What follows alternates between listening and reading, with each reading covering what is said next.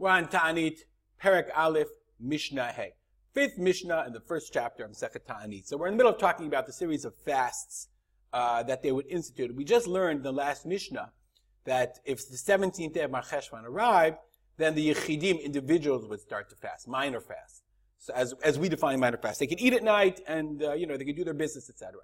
But here, Rosh Chodesh Kislev below Yadu Gishamim, if Rosh Chodesh Kislev came and it still didn't rain, Beit Din goes in Shalosh Taniyot al Tzibur. And then Beit Din, they decree 3 fast days on the Tzibur. And these fast days are similar to the ones we learned in the last Mishnah. Ochlim v'shotim mishachashecha. You can still eat and drink at night until Amud HaShachar, as we learned in the last Mishnah.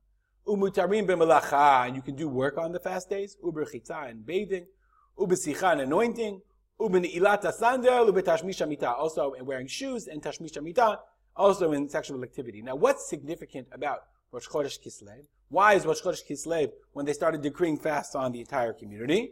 So you have to know there's something called Reviot. We have actually seen this in other Mishnayot. There's a site called Wiki Yeshiva. So I brought you the entry for Revi'ah. Revi'ah is called the Nonat Geshamim, a period of rain. Okay, Gishmei Yoreh Mitchakim Nashalosh Anu Geshamim. Chazal, in the Tanaim, they divided the rains into 3 seasons. Each one is called the Revi'ah. From Lashon Revitza v'Hafra'ah. Revi'ah is from Periyah Revi'ah. From Peru Revu, be fruitful and multiply. And the rain is fruitful and multiplying. So there's Reviyah Bechira, the first rain, okay, that starts at the 3rd of Cheshvan, or 7th of Cheshvan, it's Machloket. There's the middle rain, Reviyah Benonit, which is the 7th of Cheshvan, or the 17th. And then the Reviyah Feila, the dark, or the 3rd rain, which is Esrim Ushlosha B'Mar Cheshvan, or Rosh Chodesh Kislev. I mean, the last rain is already supposed to be Rosh Chodesh Kislev. They're already into the rainy season. The plants are starting to grow. If the plants aren't growing, excuse me, that's a problem.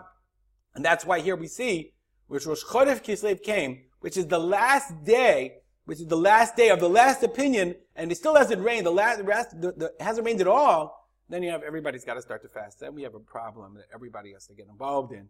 We have to start doing tshuva. All right, we'll stop here and dedicate our learning to the memory of my father, Rav Simcha ben Yitzchak Kalman. Have a good day.